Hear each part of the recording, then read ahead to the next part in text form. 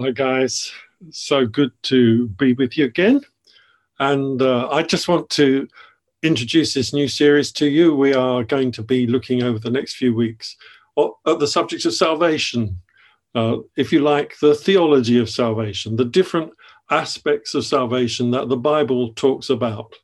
I suppose it's a lifelong discovery process, really, as we look at the different aspects of salvation. We realize that there's so much in every aspect. There's an incredible amount of material in every aspect of salvation that we'll be looking at. And, you know, when Jesus died on the cross, he did an incredible thing that's changed history. And this new series we want to look again at the very basics of our Christian faith, the very fundamentals, so that we can understand better and better what the Lord has done for us. And today we're looking at new birth. You know, the phrase born again and born again Christian, which used so pejoratively and so mockingly in the world and in society. Oh, you're one of those born again Christians, are you? Well, yes, I am. And I am thrilled to bits to be a born again Christian. I am so delighted. I am just amazed at what God has done for us. You know, just recently it's been Easter and we've been looking at the story of the cross and the resurrection and how these were pivotal days in the history of the world. Just a few days in world history of millions of years. And in those 2 days, 3 days, that was the pivotal point. That's when our calendar is geared to. That's the point of history where everything changed. Before Christ and after Christ. And people try to change that and eradicate that, but it is history. It's part of who we are.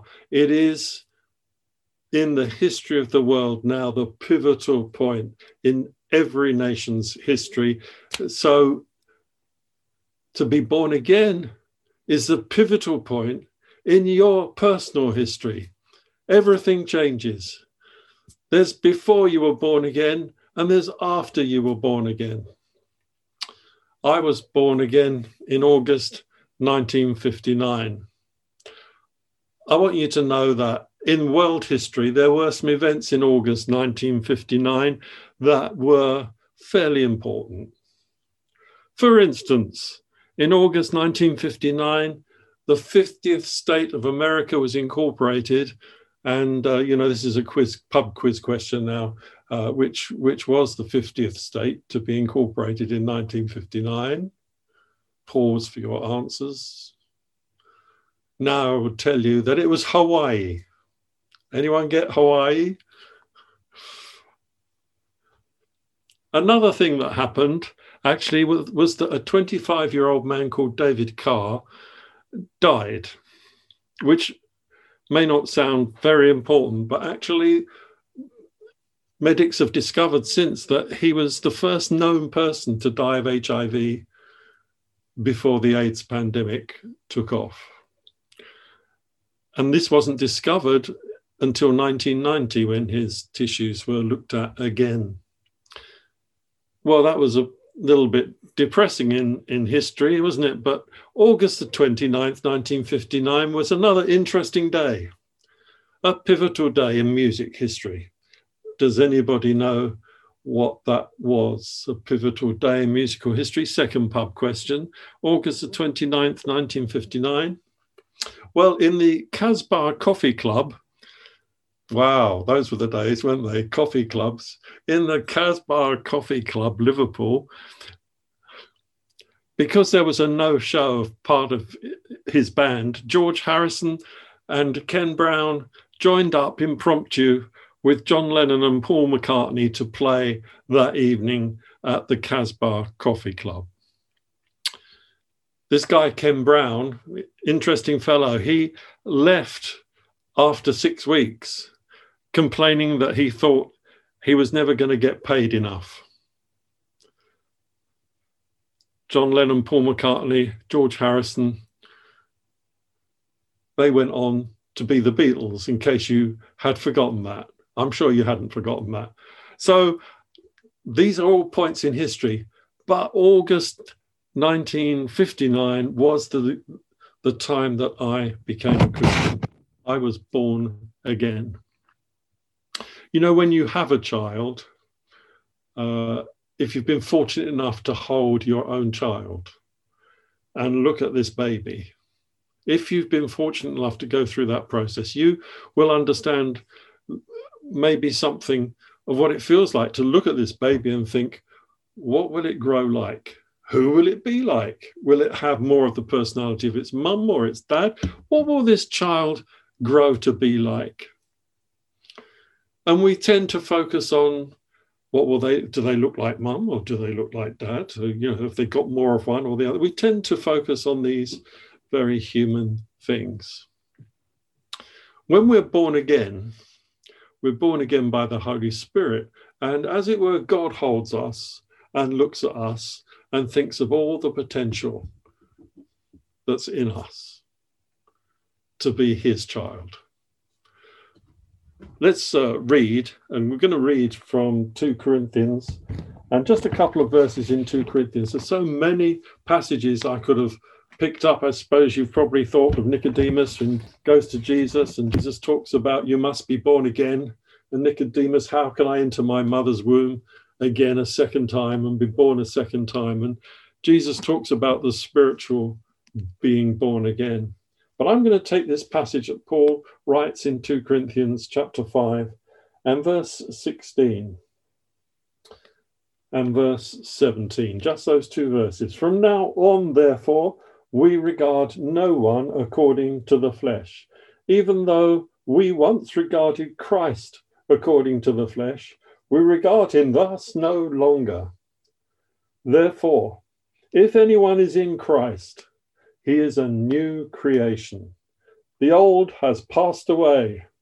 Behold, the new has come. Wow. Lord, we do just pray that in these few moments you'll touch our hearts again with the amazing joy of being born again. Amen. And so Paul talks in verse 16 like this: from now on, therefore, we regard no one according to the flesh. Well, what does that mean? Well, it means that once we've been born again, we see things differently. We don't judge things just in fleshly ways anymore. It's not that we ignore the world, but we are taken beyond the limitations of the human view of everything. You know, we're limited in our knowledge of things and people, and we don't know people fully. We don't understand often fully what makes them tick or who they are.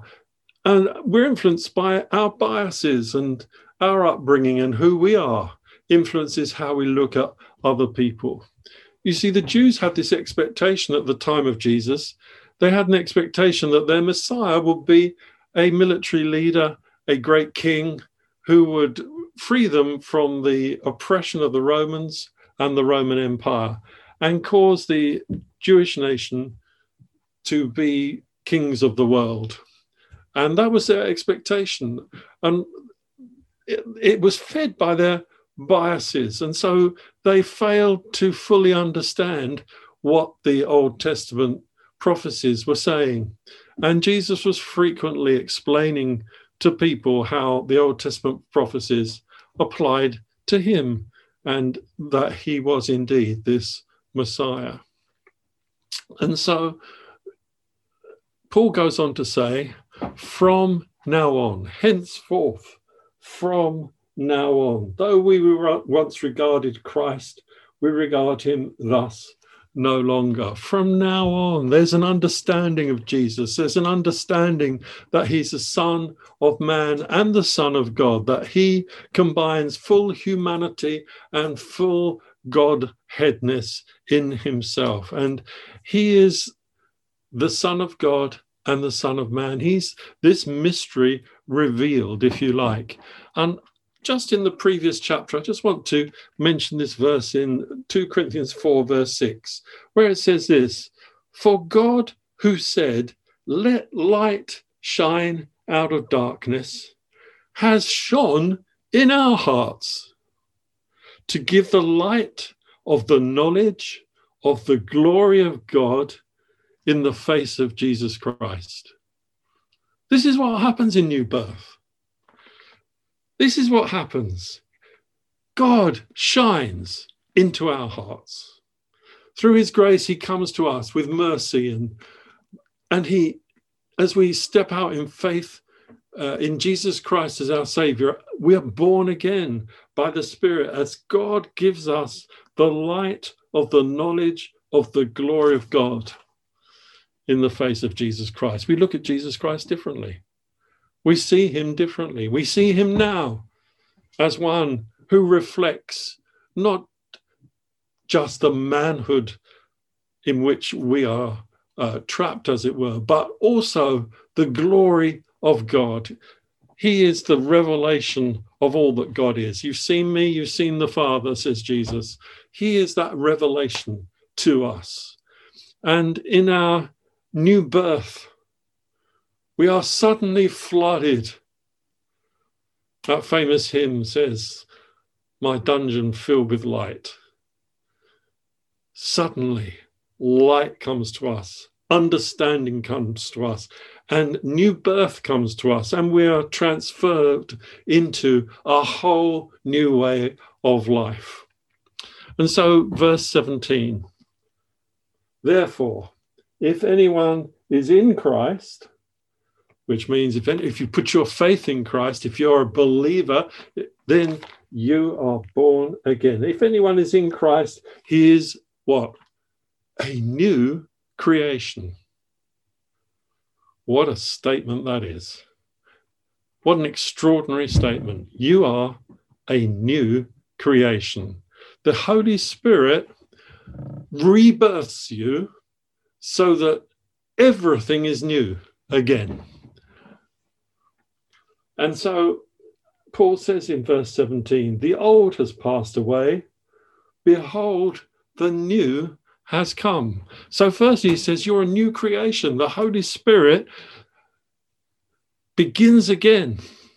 You have a new heart to follow Jesus. Previously, you were dead to Christ. Previously, you were not responding to him. Previously, you actually were caught up in the rebellion that you inherited, the rebellion of Adam, the rebellion of all mankind against the rule of the Lord. And every sin that you can think of flows out of that rebellion. We want to do things our way. And that is replaced in our deepest being by wanting to do things God's way. This is the rebirth. Previously, you wanted to do things your way. Now you want to do things God's way. There's a whole new perspective on life. Everything changes. Your heart begins to follow Jesus.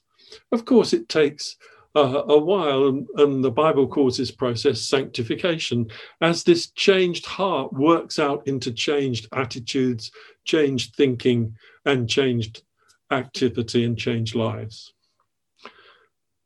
Paul says, let your mind be transformed. Romans 12, verse 2. Let it be transformed. There's a process, but it comes from this new birth inside. Your mind isn't transformed in a vacuum. It's transformed by the impact of the new birth. Your thinking changes. You are God-orientated. You are following Jesus Christ into a new life. And in Galatians 5:25, Paul talks about walking in the Spirit. Because you've been born again by the Spirit, now walk in the Spirit. You begin with the Spirit, he says earlier in Galatians, now continue in the Spirit.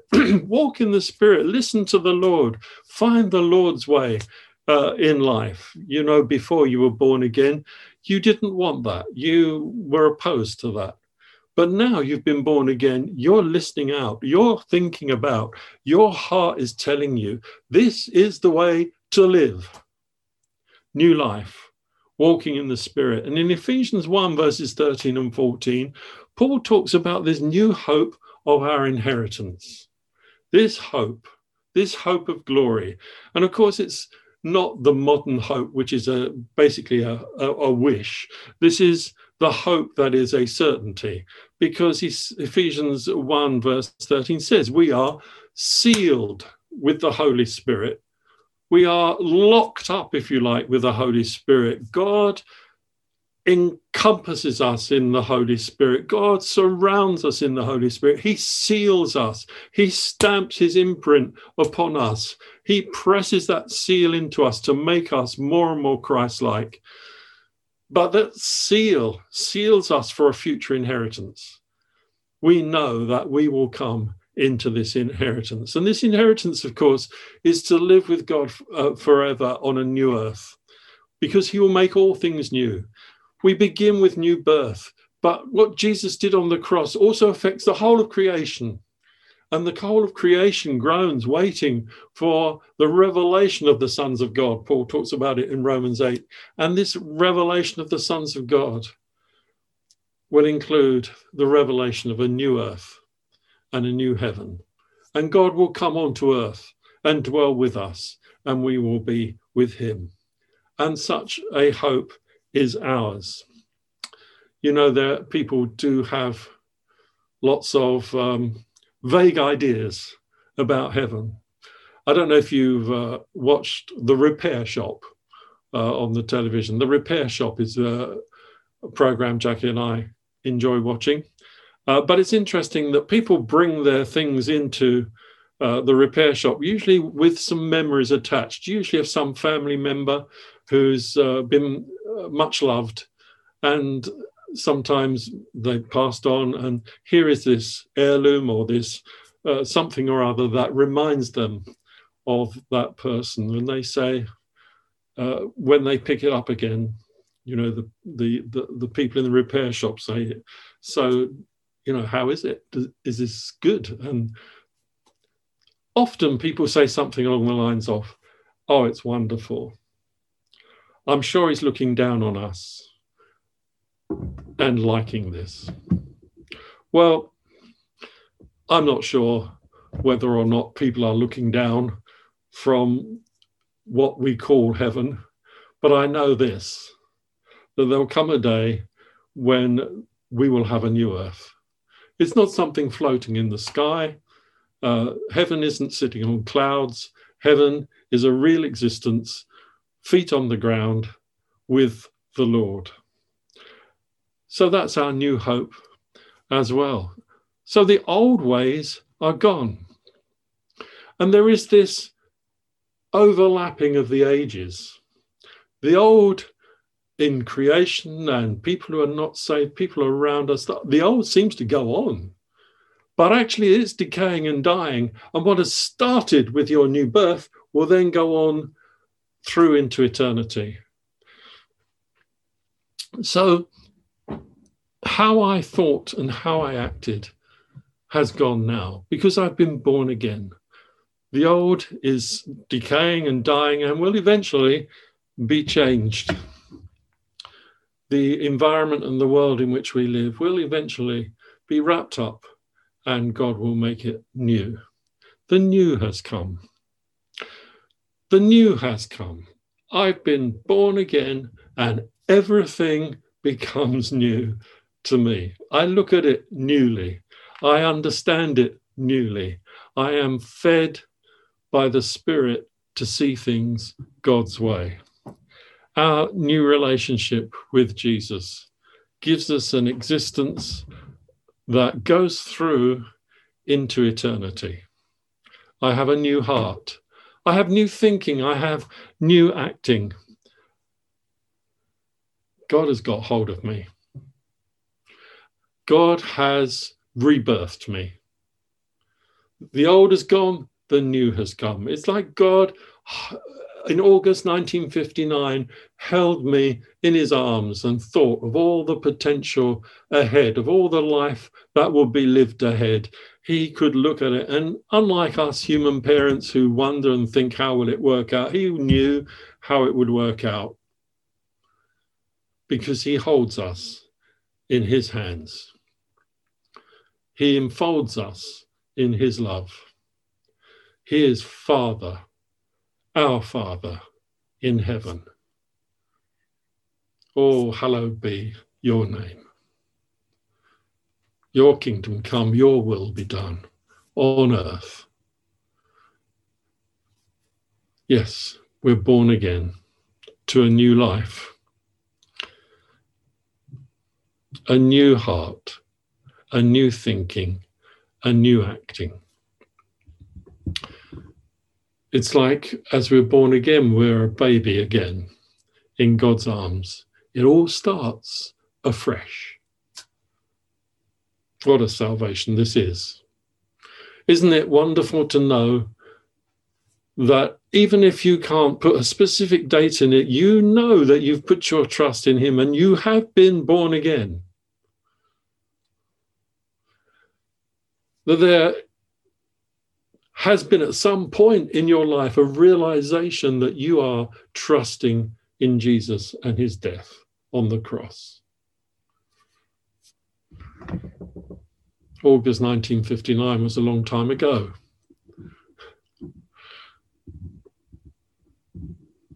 Some of you weren't even born then, were you?